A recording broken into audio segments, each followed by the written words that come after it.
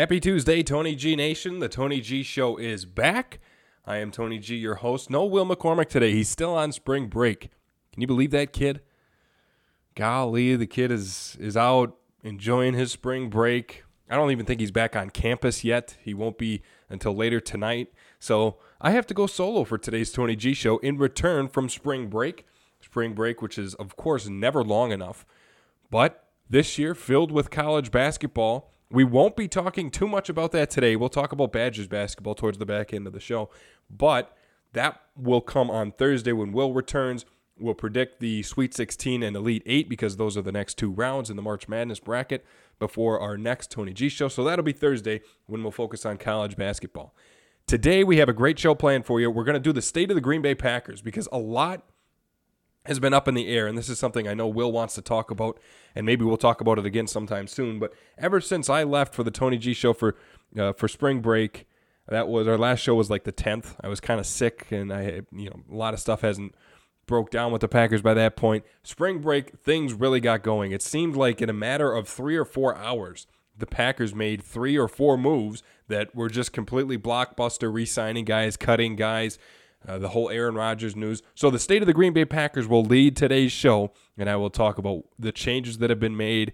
One star wide receiver who has left the organization for another organization. That is the state of the Green Bay Packers to lead off our show. Our second segment, I'm going to switch to baseball because I think that there is a team that just committed to overpay a player, and it is, I'm going to dub it, the overpay of the century. That's a little dramatic.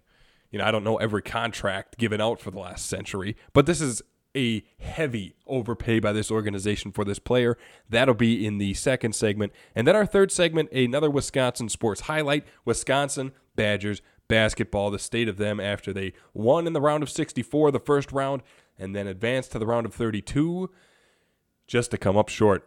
So that is our show today. Before we get going, I have a couple things to mention to you, Tony G Nation. Tomorrow, Wednesday, the 23rd, another Tony G Show interview is going to come out. The first of the March series. I haven't been able to release a March interview because I've been sick. I've been away from campus for spring break. So now that I'm back to campus, fully healthy, 100%, will be back Thursday.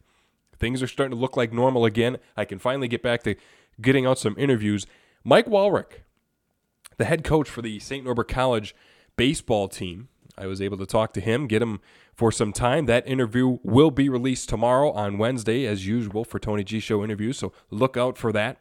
Also on my website, TonyGNation.com, my SNC Talk video is out. They have the SNC Talks, the organization, the school has edited that video down for all the speakers. It's on YouTube as well.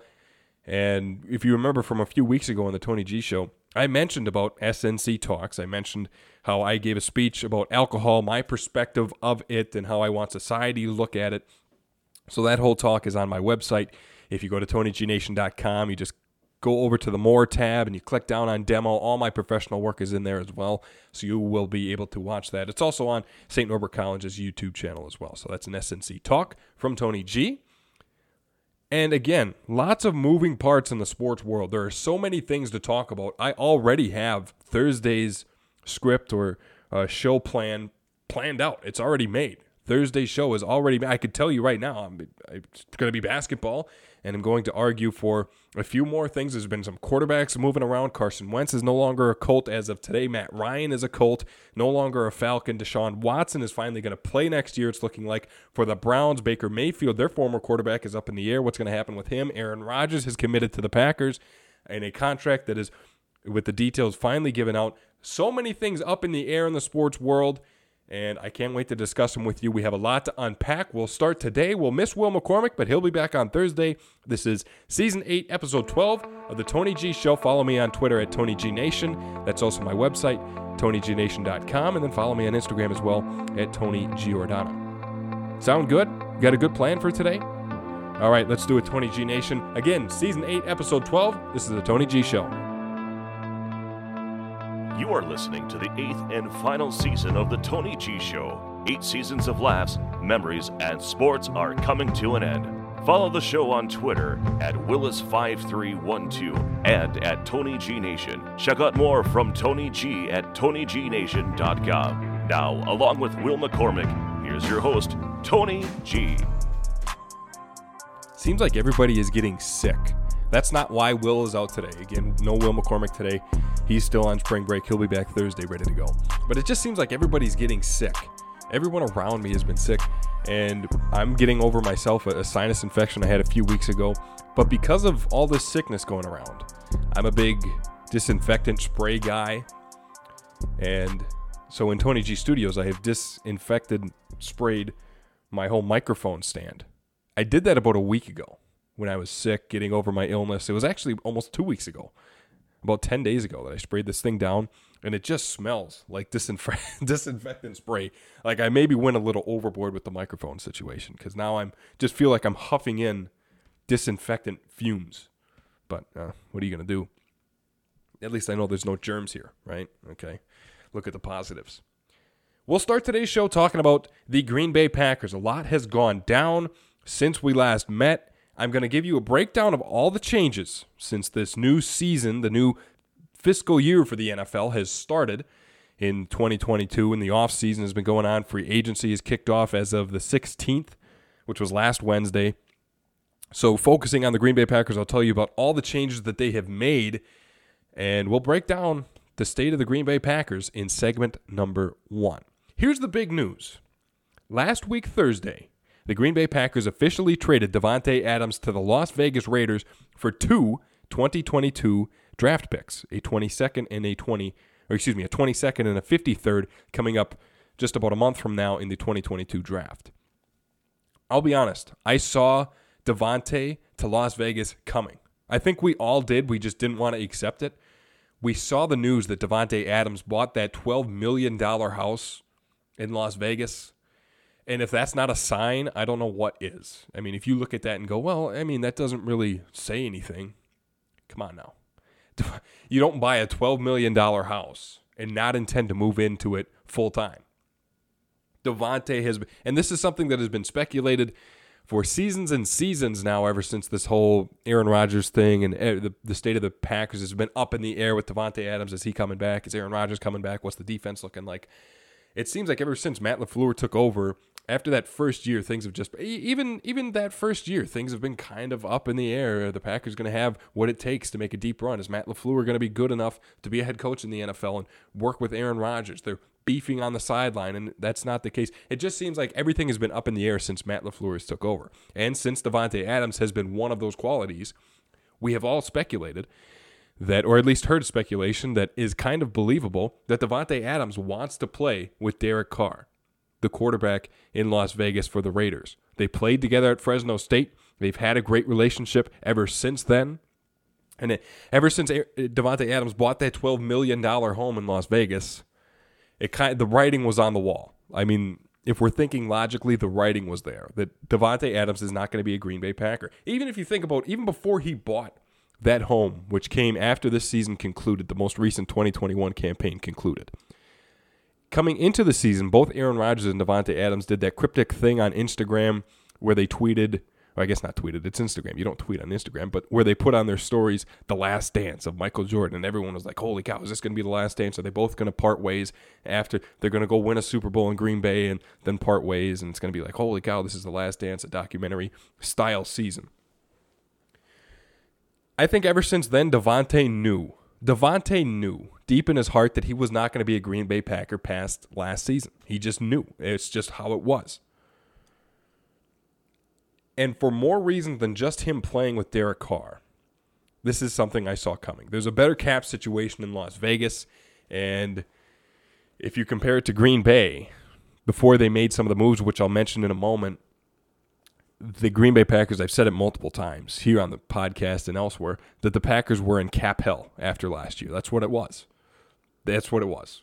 $40-some million over their cap penalty that they had. I mean, they had to clear $40 million of cap space with Aaron Rodgers wanting a new contract, with Davante Adams wanting a new contract, with guys like Preston Smith and Zadarius Smith still getting paid, with guys like Jair Alexander, who is now eligible to be re-signed to a second contract. So with all these moving parts and all of this stuff up in the air, you know, Robert Tonyan, Allen Lazard, guys like that under new contracts or under expiring contracts, the Packers had to do a lot to clear some cap room. But the Packers have a plan. And I give that quote, the Packers have a plan, to Andrew Brandt on Twitter.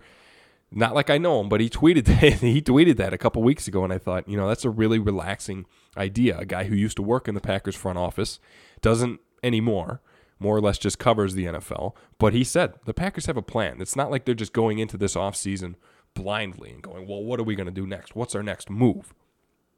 They went into this offseason with a plan.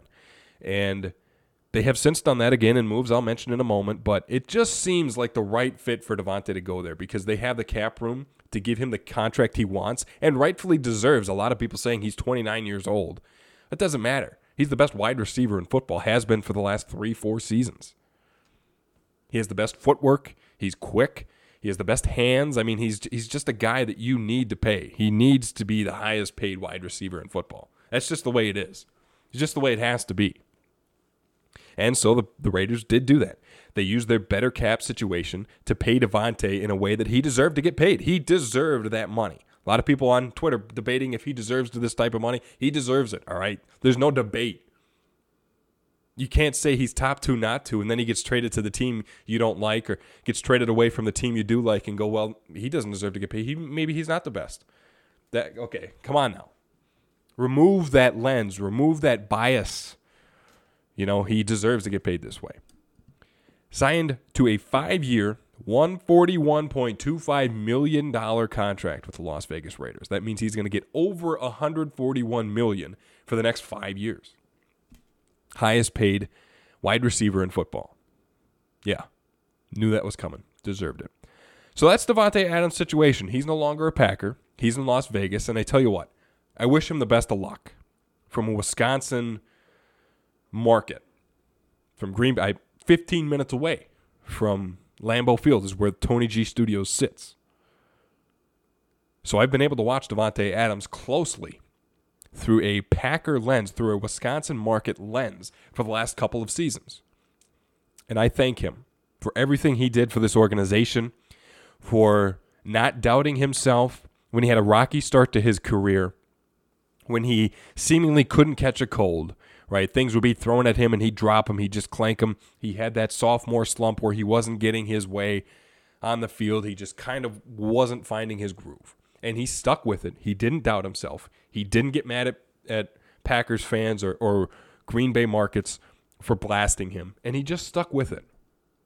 He rode through it and made himself the best wide receiver in football.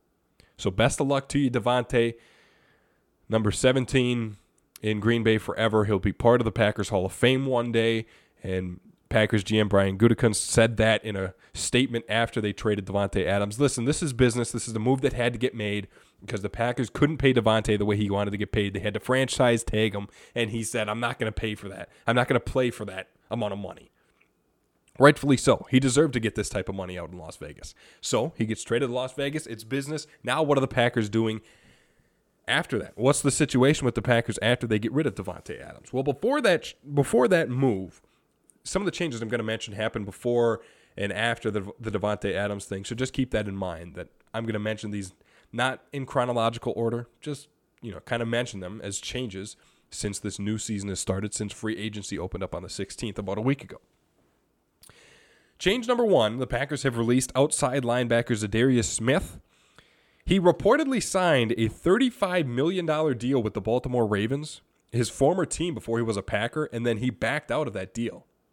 So he didn't put pen to paper yet.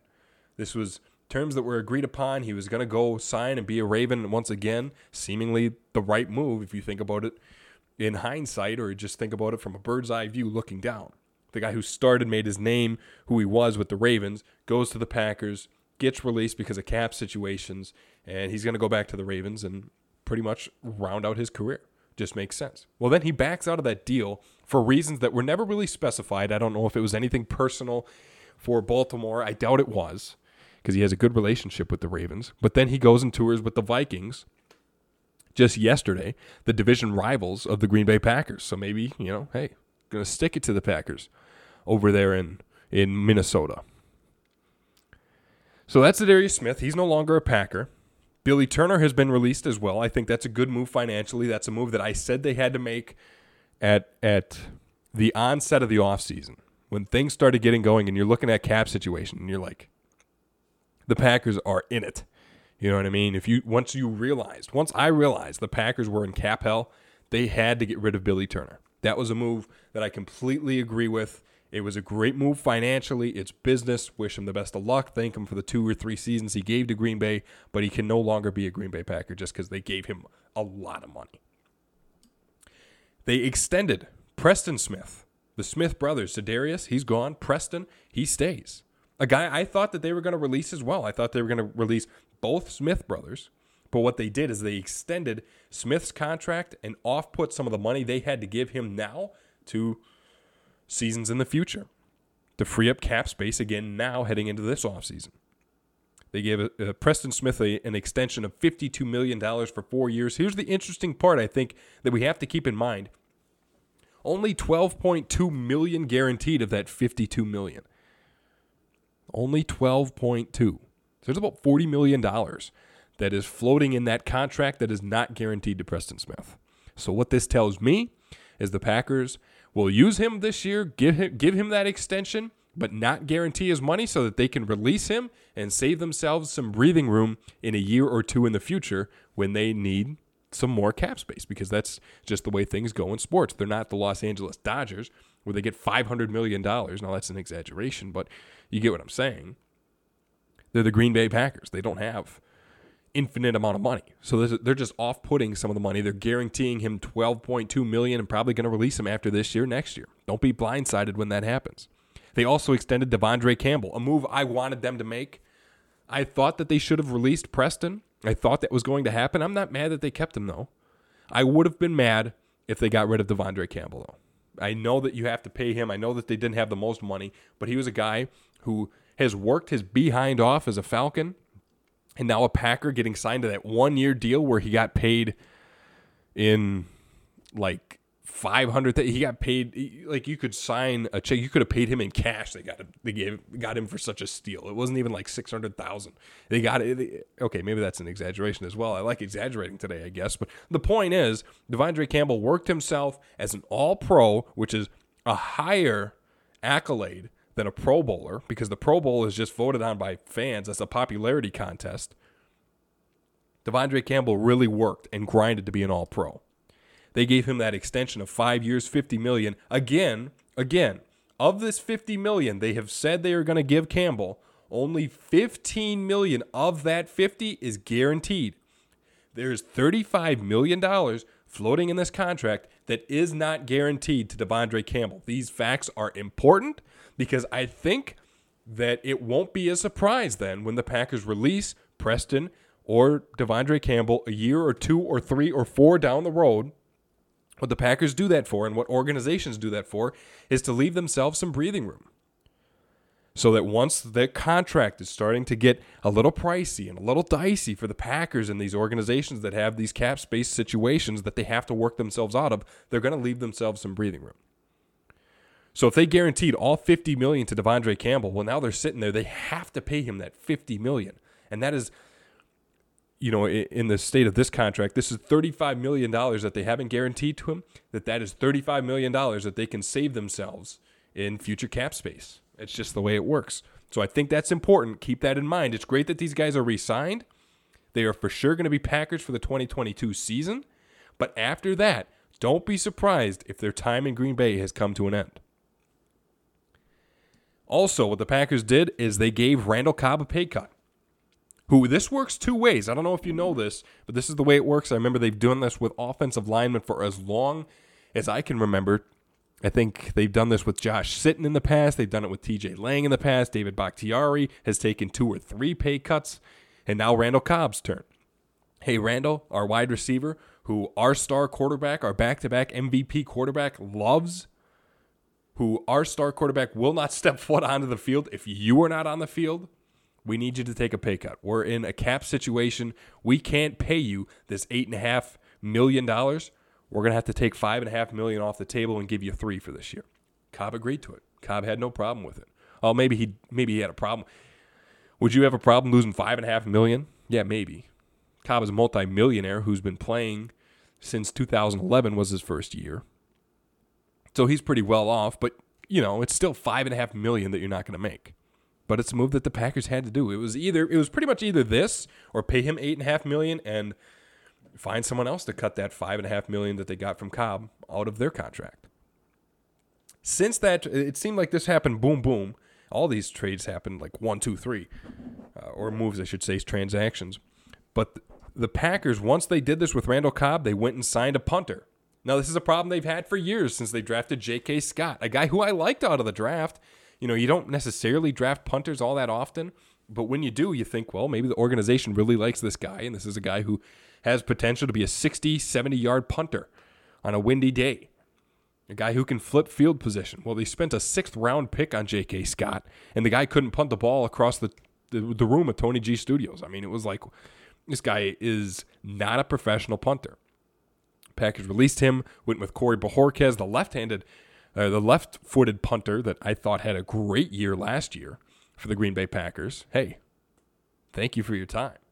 But then the Packers went out and shored up their punting situation. I did the stats on Pat O'Donnell. Has had 4 punts blocked in his career, so a guy who can get some punts off. Has had a very solid net yardage. I don't want to get too far into it because it's a punter, but a guy who I like this signing. Not to mention, Pat O'Donnell is a former Chicago Bear, has been since 2014. Okay, I'll take it. Hey, just do the Adrian Amos, do the Jim McMahon. Come over to the good side. Welcome to the Green Bay Packers. After that, a couple days later, the Green Bay Packers extended Rasul Douglas, that cornerback who had a stellar 5-interception season in 2021. 3 years, $21 million for Rasul, worth up to $25.5 million in incentives. I like that contract. I think he earned that. I don't think that's an overpay. Maybe it's, when you think strategy here for the Packers, they have Alexander, Jair, they have Eric Stokes, and now Rasul Douglas all under contract for next season. You wonder if this is Jair's last year. This is the last year of his rookie deal. He's eligible for a new contract. He rightfully wants to be paid as the highest cornerback. He's the best cornerback in the NFL. I don't know that he should be asking for that after being injured. He was injured in week 4, didn't necessarily return till late in the season. So I don't know if this is the best year to say I want to be the highest paid cornerback, but I get it. I mean, he's talented. He's quick. He's instinctive. I think that's something that's overlooked when you think about qualities in a quarterback or someone in the secondary. You got to think instinct, and Jair has that. So when you look at the Green Bay Packers situation at cornerback, is this the writing on the wall that Jair might hit the road after next year?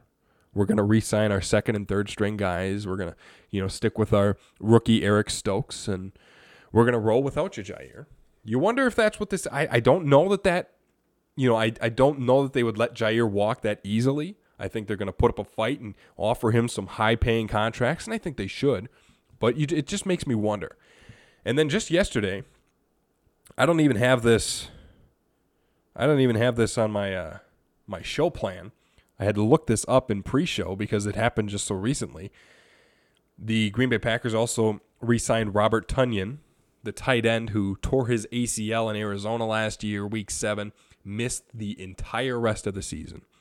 And so it's not the best year for Robert Tonyan to hit free agency. But the Packers re-signed him. They re-upped him, gave him, from what it looks like, what I'm finding is just under $2 million, a $1.8 million deal for next year. That's it. So just next year on the contract. Those are some of the changes. You caught all that? Did you write it down? Of course, the Davante Adams switch, Zadarius Smith, Billy Turner, Preston Smith, Devondre Campbell, Randall Cobb, Pat O'Donnell, Rasul Douglas, Robert Tonyan. Not to mention Aaron Rodgers has officially gotten like $150 million for the next 3 years. So a lot of changes, a lot of moving parts up in the air for the Green Bay Packers, but that's the way it's got to be. I mean, the Packers were in cap salary hell for the last couple of months, and they worked their way out of it. They had a plan. So what are some of the main points I want to shore up here? There's more cap room now. There's just about $2 million of cap space they have to clear up. I think from the way I've looked at it, the sources that I've looked at, this isn't something that I am fully caught up on because there's been so many changes, and I don't think that some of these outlets have put together all the numbers yet in a sure way that this is what they have moving forward. So there's they're floating around good cap space now. I mean, if they do have stuff they have to clean up, if they do have a couple $1 million they have to clean up, they can do that. They know how to do that. But if they also have some room to play with, hey, we're in free agency. You know what I mean? You need some wide receivers now that Davante Adams is gone. Who are your wide receivers after Adams? Randall Cobb, who is going to be playing in his 10th, 11th season. He's older. Allen Lazard, who's known for his blocking. He can go downfield and make a couple plays. But after that, Equanimeous St. Brown, he signed in Chicago. He's still in the division, but he's no longer a Packer. Marquez Valdez-Scantling, he is a free agent. Amari Rodgers, who has been mostly used on special teams, that's your third-string wide receiver. So obviously something is going to break here, either in free agency with some of the names that are out there with T.Y. Hilton or some of those other guys, or they're going to use some draft picks. Now, we know this has been a topic of discussion. I just filled in for Marcus Eversole on Sportsline last Thursday and Friday for my friends over at The Fan, 107.5 on WDUZ, and I talked about this with Chris Hobble on Sportsline. I said, I don't know that the Packers have more draft picks now. They have 5 total draft picks in the first 3 rounds. They have 2 first-round picks, they have 2 second-round picks, and they have a third-round pick. They have 11 total picks coming up. I don't know. This is a wide receiver-heavy draft. I don't know that they do a wide receiver in the first round. They haven't done it for the last 2 decades. Everyone's talking about, they have 2 first-round picks now. They're for sure going to do that. Yeah, remember when we thought they were going to do that in 2019 and they drafted Rashawn Gary and Darnell Savage? They were both great picks, but we thought they would go wide receiver and they didn't. 2020, we thought they'd go wide receiver and they went Jordan Love. So I'm just saying, for the last 2 decades, we've sat here and said the Packers are for sure going first-round wide receiver. And we've wrote it in the books like it's going to happen. And then draft day comes, and that does not happen. I'm not saying it won't, but I'm saying it probably won't, okay? I'm not for sure saying they aren't going to draft a wide receiver in that first round, but they just haven't done that in the past. How many years have we thought they're going to go wide receiver first round, even second round? That year that they got Jordan Love was 2020. I thought for the last 4 rounds, for those first 4 rounds of that draft, I thought they would go wide receiver. I saw that they were, next pick or they were on the board, and I started looking through some of the available guys, and I was like, here's a wide receiver, and then they go Josiah DeGuara in the 3rd round. Okay, well, really? I'm just saying, how many times have we thought the Packers are going to draft a wide receiver, and they don't do it? They trust their guys. They sign in free agency when they have to, or they make trades when they have to. That's something they're not known for doing as well. But we'll see. I'm not saying it won't happen. I'm just saying it probably won't happen. Another point I want to consider here is that losing Davante Adams, it sucks. The guy gave a lot to Green Bay, was very successful here, worked his way to being, you just lost. Forget the fact that Davante's a great person and has earned a lot of respect from everybody around Green Bay. Forget all that for a second and just think about the on-field product. He's the best wide receiver in football. He is the best wide receiver in football. There it is. I said it. You know it. Deep down, you know it. So it sucks to lose that on-field production. It does. But it's not the worst thing in the world. Listen, it comes down to business. Just didn't have the money to pay him, the Packers. Plain and simple. It was just a business move.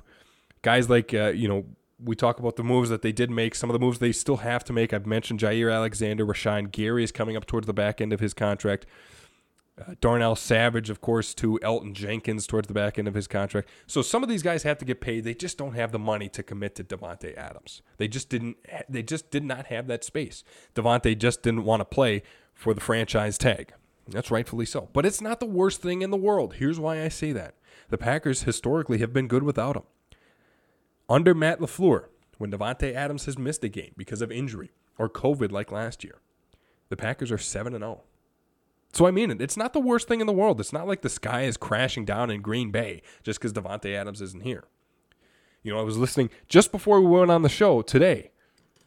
I was listening to some national markets, some sports talk outlets, and they said that the Green Bay Packers are not Super Bowl favorites anymore. Why? What changed? They were last year. What changed? The fact that Davante isn't there? Are you forgetting that the Packers are 7-0 without Davante?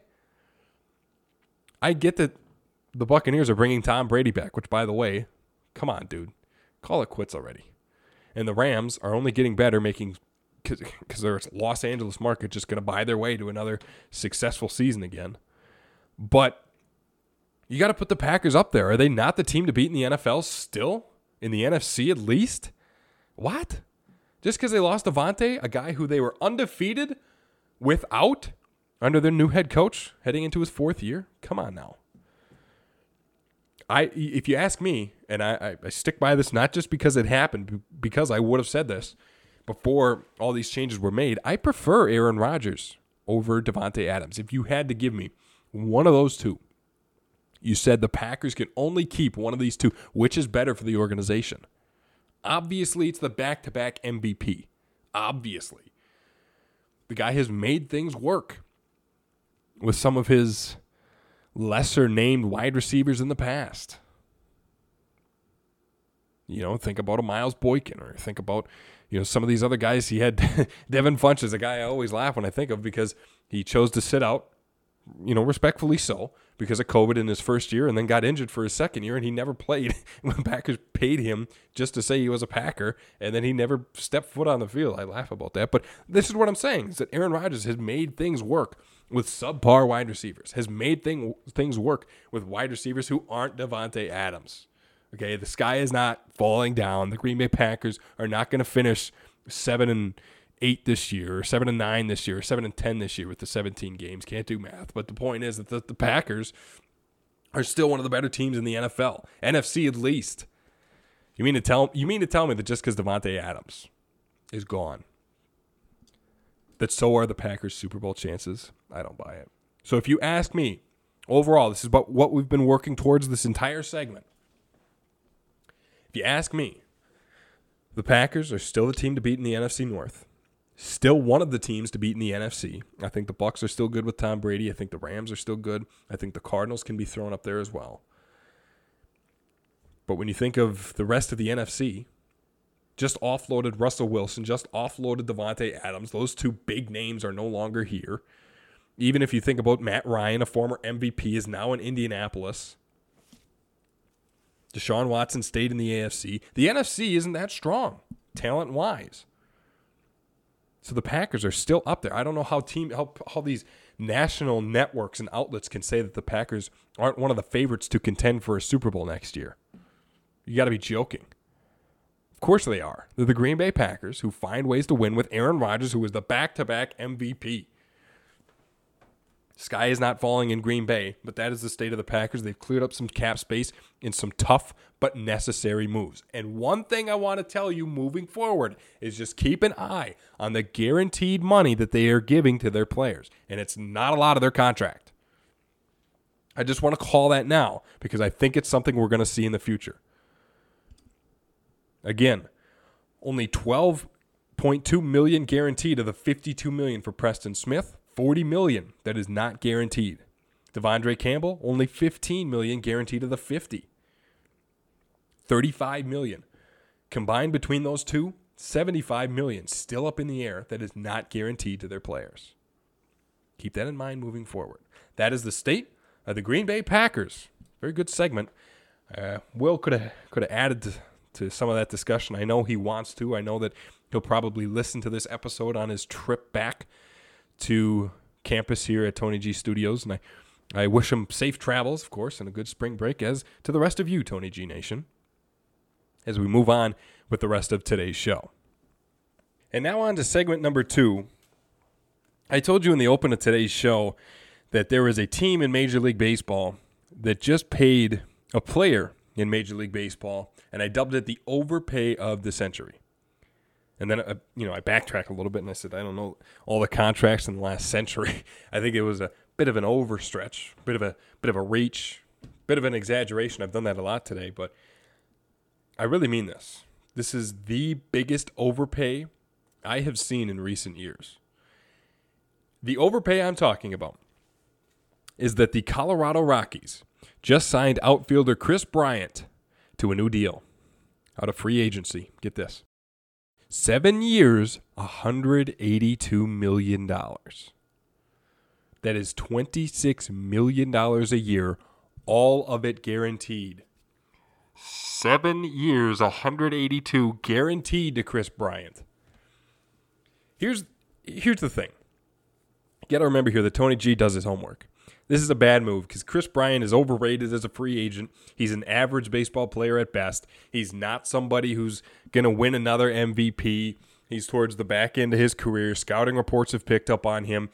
You know, players in Major League Baseball do this thing, and I guess it's all sports, but baseball, most notably for me, as a sports fan, I see this, where these players have successful starts to their careers, and then 4 or 5 years after their successes, scouting reports catch up to them, their tendencies catch up to them, if nothing else, age catches up to them, and they're just not the same ball player anymore. Kris Bryant, his prime was about 3 or 4 years ago. It was. I don't know what you think this is anymore. You know, he's still productive. I'm not saying the guy's not worth anything. I'm not saying that he shouldn't be a valued free agent. It's just overvalue at this point. This contract is just paying him for that MVP he won in 2016, which was the same year that he won the World Series with the Cubs. That was a long time ago. He's not the same Kris Bryant anymore. He's not. It's not the same baseball game that we're watching anymore. Things are different. Things are very different. And Kris Bryant just got $182 million guaranteed to him for that MVP that he won 6 years ago. That's the case. There's no other way to put it. There's no other way to frame that. This is an overpay. I remember when Alex Rodriguez was getting like $30 million a year, and I thought, that's a lot of money. That was back in 2010, 11. I was like, that's a lot of money. Prince Fielder was getting like 24 with the Tigers, and it was like these were the highest paid players in baseball. You weren't getting paid more than $30 million a year. And that was the best players that there were in the world getting paid that amount of money. You fast forward a decade later, and I get inflation, I get the economy and this and that. I get that the trend in sports is just continuing to increase. You know, I mean, Aaron Rodgers is getting $50 million a year. I mean, like, I get that that's just the pay, and especially baseball. It's like players are just getting 37, 35, 40, almost $40 million a year like it's nothing. And I get that. That's the trend in sports. But Kris Bryant is not one of those players. Okay, those high contracts that you see and they take the headlines because it's just so much money, that's not the same thing here because Kris Bryant's not worth that. You know, if you want to sign him to a free agent deal, okay, that's fine. Give him $15 to $20 million a year. $20 million is very high to me. I wouldn't give him a dime more than 17, maybe 18. But 20, if someone signed him to get $20 million, maybe even like $21 million a year, but just that extra $5 million on top of those 7 years, that's an extra $35 million that you just threw in this contract. Wow. What an overreach. I have numbers to back this up. Okay. I get that Kris Bryant, and another thing with him is that he's known for his power. Well, here's the thing. The Rockies just paid Kris Bryant for the next 7 years of his career, if there even is 7 years. But he is 30 years old. The last year of his deal is 2028. I saw the 8 and just went 18, I guess. 2028. And 2029 is when he will be an unrestricted free agent again. He'll be 38 by the time this contract is up. 37, 38. In his career, Kris Bryant averages about a .260 batting average, 20 to 25 home runs per year. I don't know. This isn't something I've thought through a whole lot before. I haven't looked at too many different contract situations recently in terms of this perspective and this twist I'm going to put on it. But if you're paying a guy more money per year in millions of dollars than he hits home runs per year, that's an overpay. That is an overpay, especially at this upper echelon. You know, if you're getting a guy $15 million a year, he should be hitting 15 bombs a year, right? That seems accurate. At least 15 bombs a year. You're giving Kris Bryant $26 million a year, and I know it doesn't shake out this way. I think it's either front-loaded or back-loaded. I remember looking at this and going, okay, well, it's not exactly around 26 per year. But if you divide it up, it's $26 million per year. So that's where I'm getting this figure. If you give it, he doesn't even hit that many per year. In his career, he only had over 80 runs batted in twice. One was 2015, one was 2016. 16 was the year, again, he won that MVP in the World Series. He's never had 100 runs batted in. Remember, like I said, let's go to the comparison from a decade ago. When Prince Fielder was getting 24 or 26 million, whatever it is, it's this echelon that Kris Bryant got. Prince Fielder is 100 in his prime when he was getting that money was about 110 to 130, 35, maybe even 40 runs batted in per year type of guy, and he was getting that money. Kris Bryant has never had 100, has never had 90.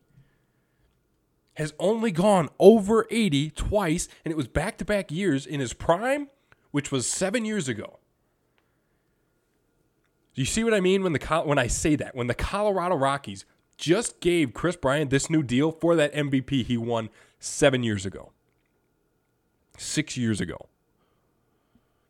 That's what this contract boils down to. There's no other way to explain it because he doesn't produce at this money. He's not a Gold Glove type of guy where even if he were to win a Gold Glove in the span of this contract, it's not like Nolan Arenado where he's going to hit 30 to 40 home runs per year, but he's worth it every penny that you're going to give him because he is just a guy who is going to lock down his position.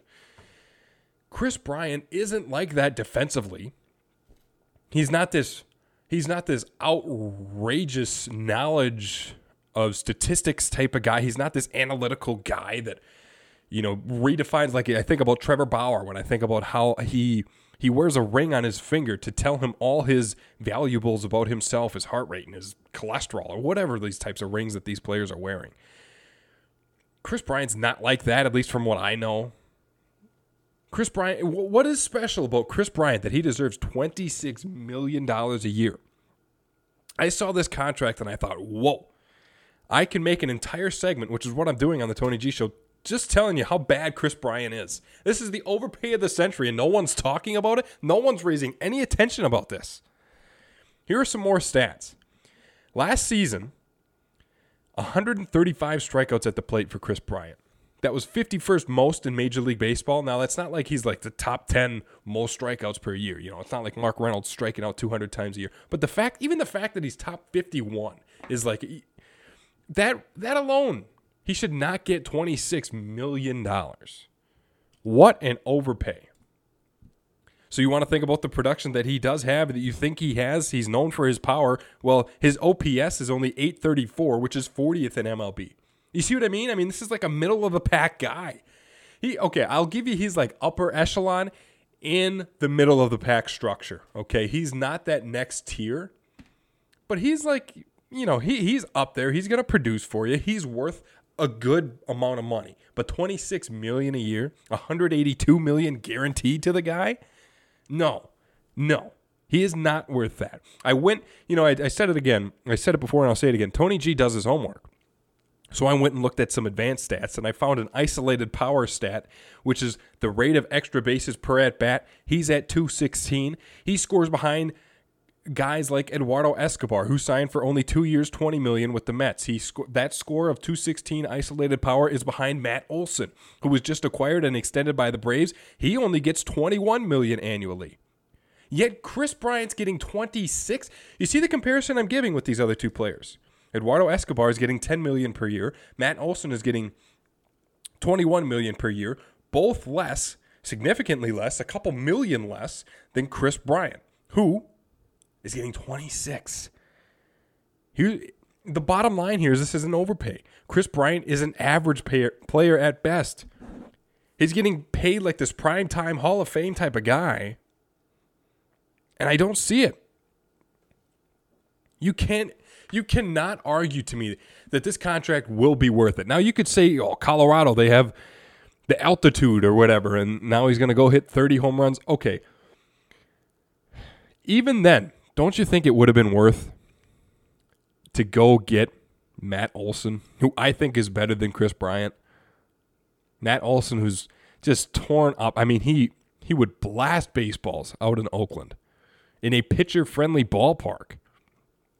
You go get him, And I get it. Chris Bryant's an outfielder, kind of like a third baseman, doesn't really do the third baseman thing anymore. And Matt Olson's this lefty first baseman type of guy. So it's not the same position. It's not the same thing. I understand that. But also at the same time, the argument stands that there is, you mean to tell me there's no one better than Chris Bryant to go shore up your outfield?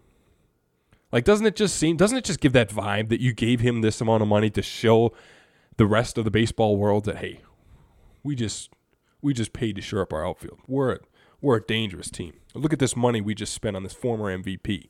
We're going to be a dangerous team next year. Guy's 30, okay? He's no Davante Adams where he's 29 and going to get this new deal with the Raiders. And he's no Davante Adams because Davante Adams is the best in the world at his position, and Chris Bryant is like 51st in Major League Baseball. That's what's that stat I just gave you. I mean, he's like an average to above average type of guy, and you just paid him $182 million guaranteed for 7 years at $26 million a year. Think about that for a second. The reason I bring this up and I was so excited to talk about this is because nobody is talking about this. Not that these national outlets talk about baseball a lot anyways, but when they do, they aren't bringing up overpays, and this is the overpay of the century. And if that's being a bit dramatic and exaggerating a little bit too far, then this is the biggest overpay in recent memory for Chris Bryant. This contract, I've said it multiple times in this segment, and it's just winding down this segment, so I want to recap by saying this was the overpay of the century. The overpay because Chris Bryant got all this money for that MVP he won in 2016. His prime was 6-7 years ago. 2015, 2016, when he won that World Series, when he won that MVP, when he was playing a stellar third base. And then the Cubs said, well, we got this David Bodie and we got, Javier Baez and we have these other infield pieces. They pretty much said to Chris Bryant, we got nothing for you. We'll shove you in the outfield for a couple games a year, but then once your contract's up here, hit the road. You know what I'm saying? Hit the bricks. It seems like that's what the Cubs did to him. And then they traded him to the Giants, and he was productive there. And again, I'm not saying he's not productive. I'm saying that he is not this productive. Guy's never had over 90 runs batted, never touched triple-digit runs batted in a year.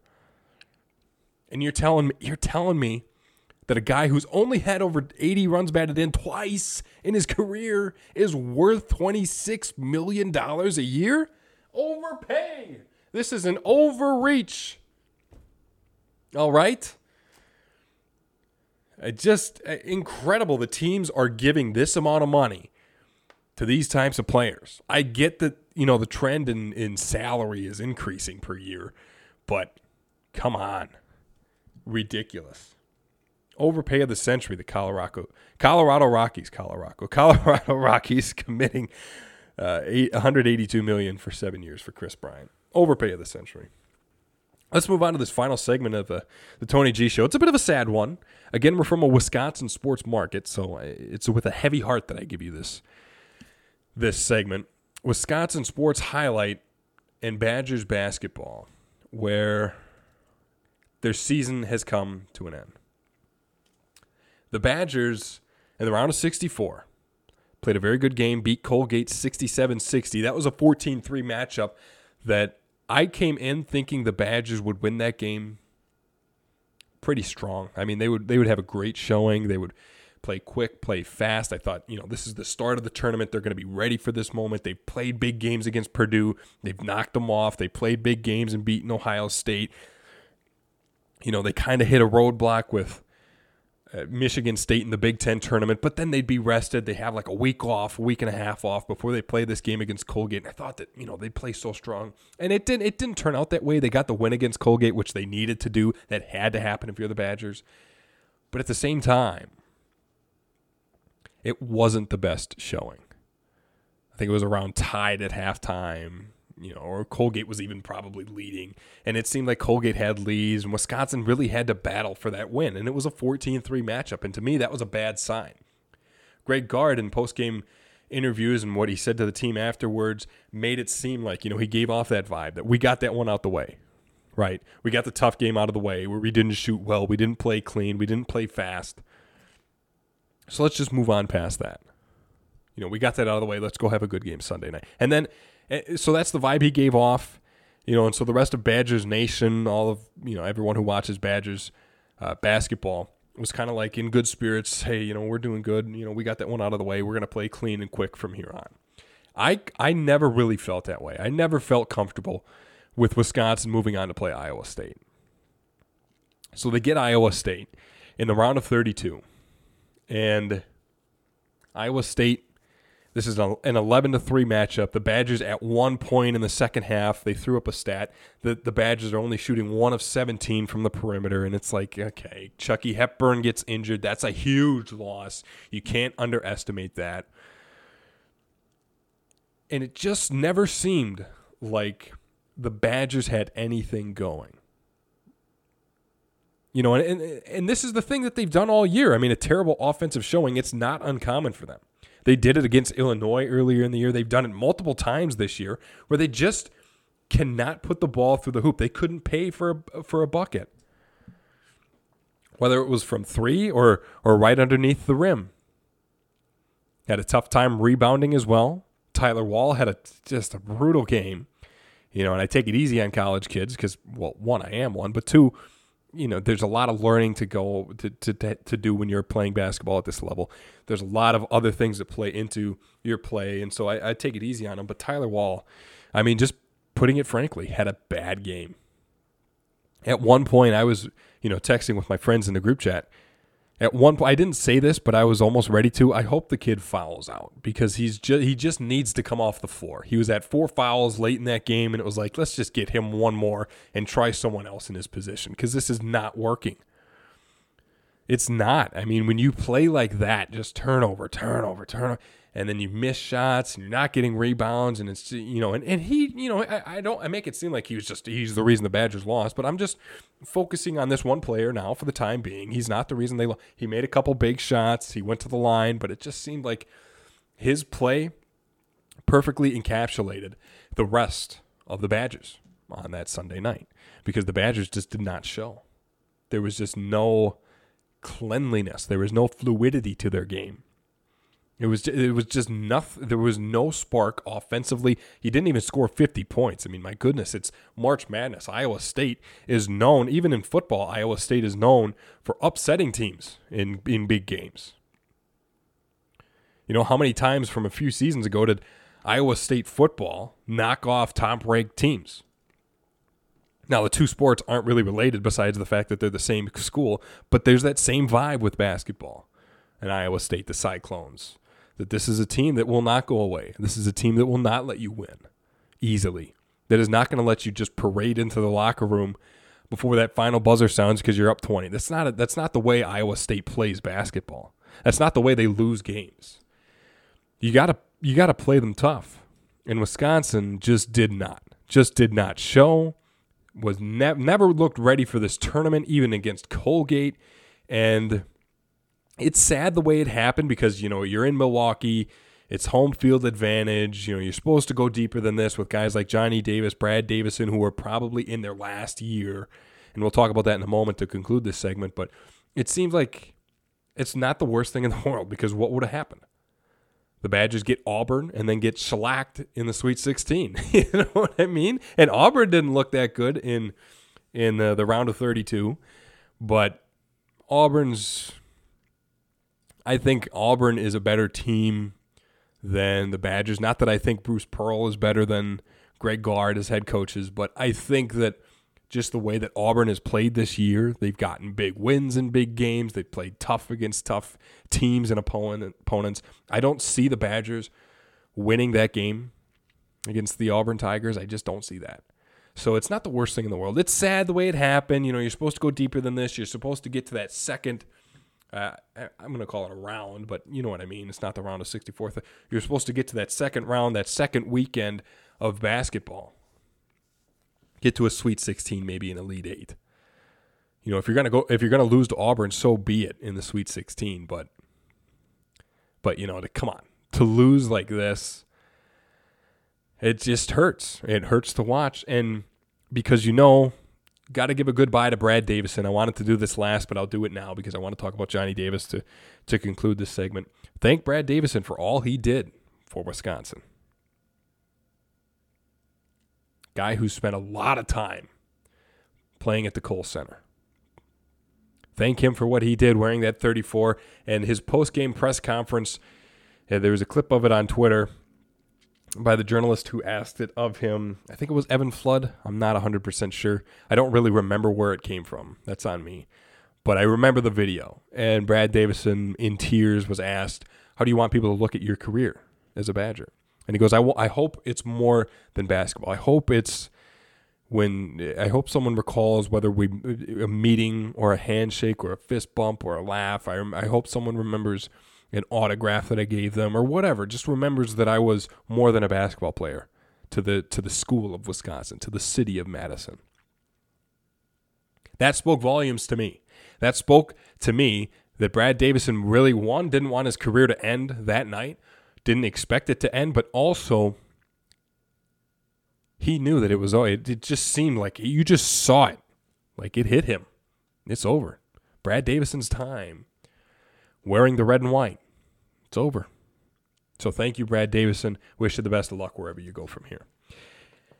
This begs the question, is Johnny Davis NBA ready? I've talked to a lot of people who say no. I've talked to some people who say, yeah, there was a poll on Twitter that I voted in, and I said, yes, he is ready because I think he is NBA ready, but it was 50-50.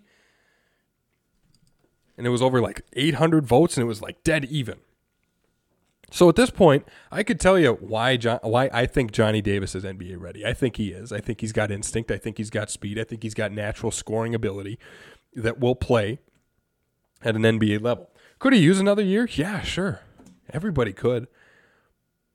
But I think, it comes down to what Johnny Davis will do.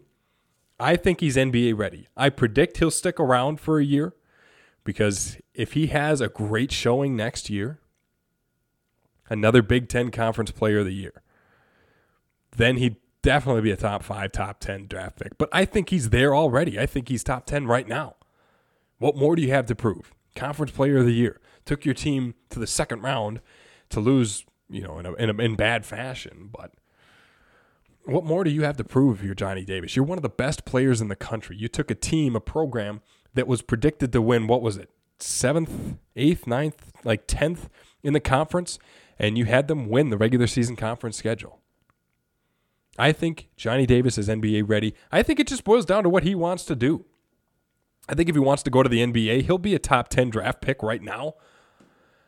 But if he wants to stick around and increase his draft stock, then all the power to you. Wisconsin's not really known for having players in and out in a year. They're known for getting guys into the program and developing them and letting them grow a bit before they move on to the next level, whether it's pro ball or whether it's real life with their degree. Wisconsin's known for keeping players around, not necessarily this one-and-done type of thing. But I think this could be an exception because I really do think Johnny Davis is NBA ready. But at the end of the day, there's some things that we could debate until the microphone turns off that just at the end of the day boils down to what the athlete wants to do. What the athlete calls is the best call for his career. It boils down to the judgment of the athlete. And in this case, the athlete is Johnny Davis. Does he want to be a Badger next year and it increases draft stock more as if I think he needs to? Or does he go to the NBA and becomes that top 10 draft pick? That's what I think ends up happening. Regardless, I don't get the final say in this situation. I do get the final say in the Tony G Show, however. We had a great episode, huh? I feel really good about this one. I wish Will McCormick could have added with some stuff. But again, he's still on spring break. Can't fault him for that, man. I mean, I miss you. All the power to you. Last spring break in college. Go live it up, homie.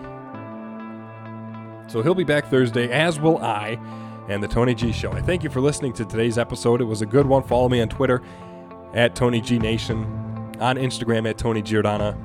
My website, TonyGNation.com. Check out my SNC Talk video, which is on that website now, along with other work that I have done. That'll do it. Thank you for tuning in. We'll see you Thursday. This is the Tony G Show.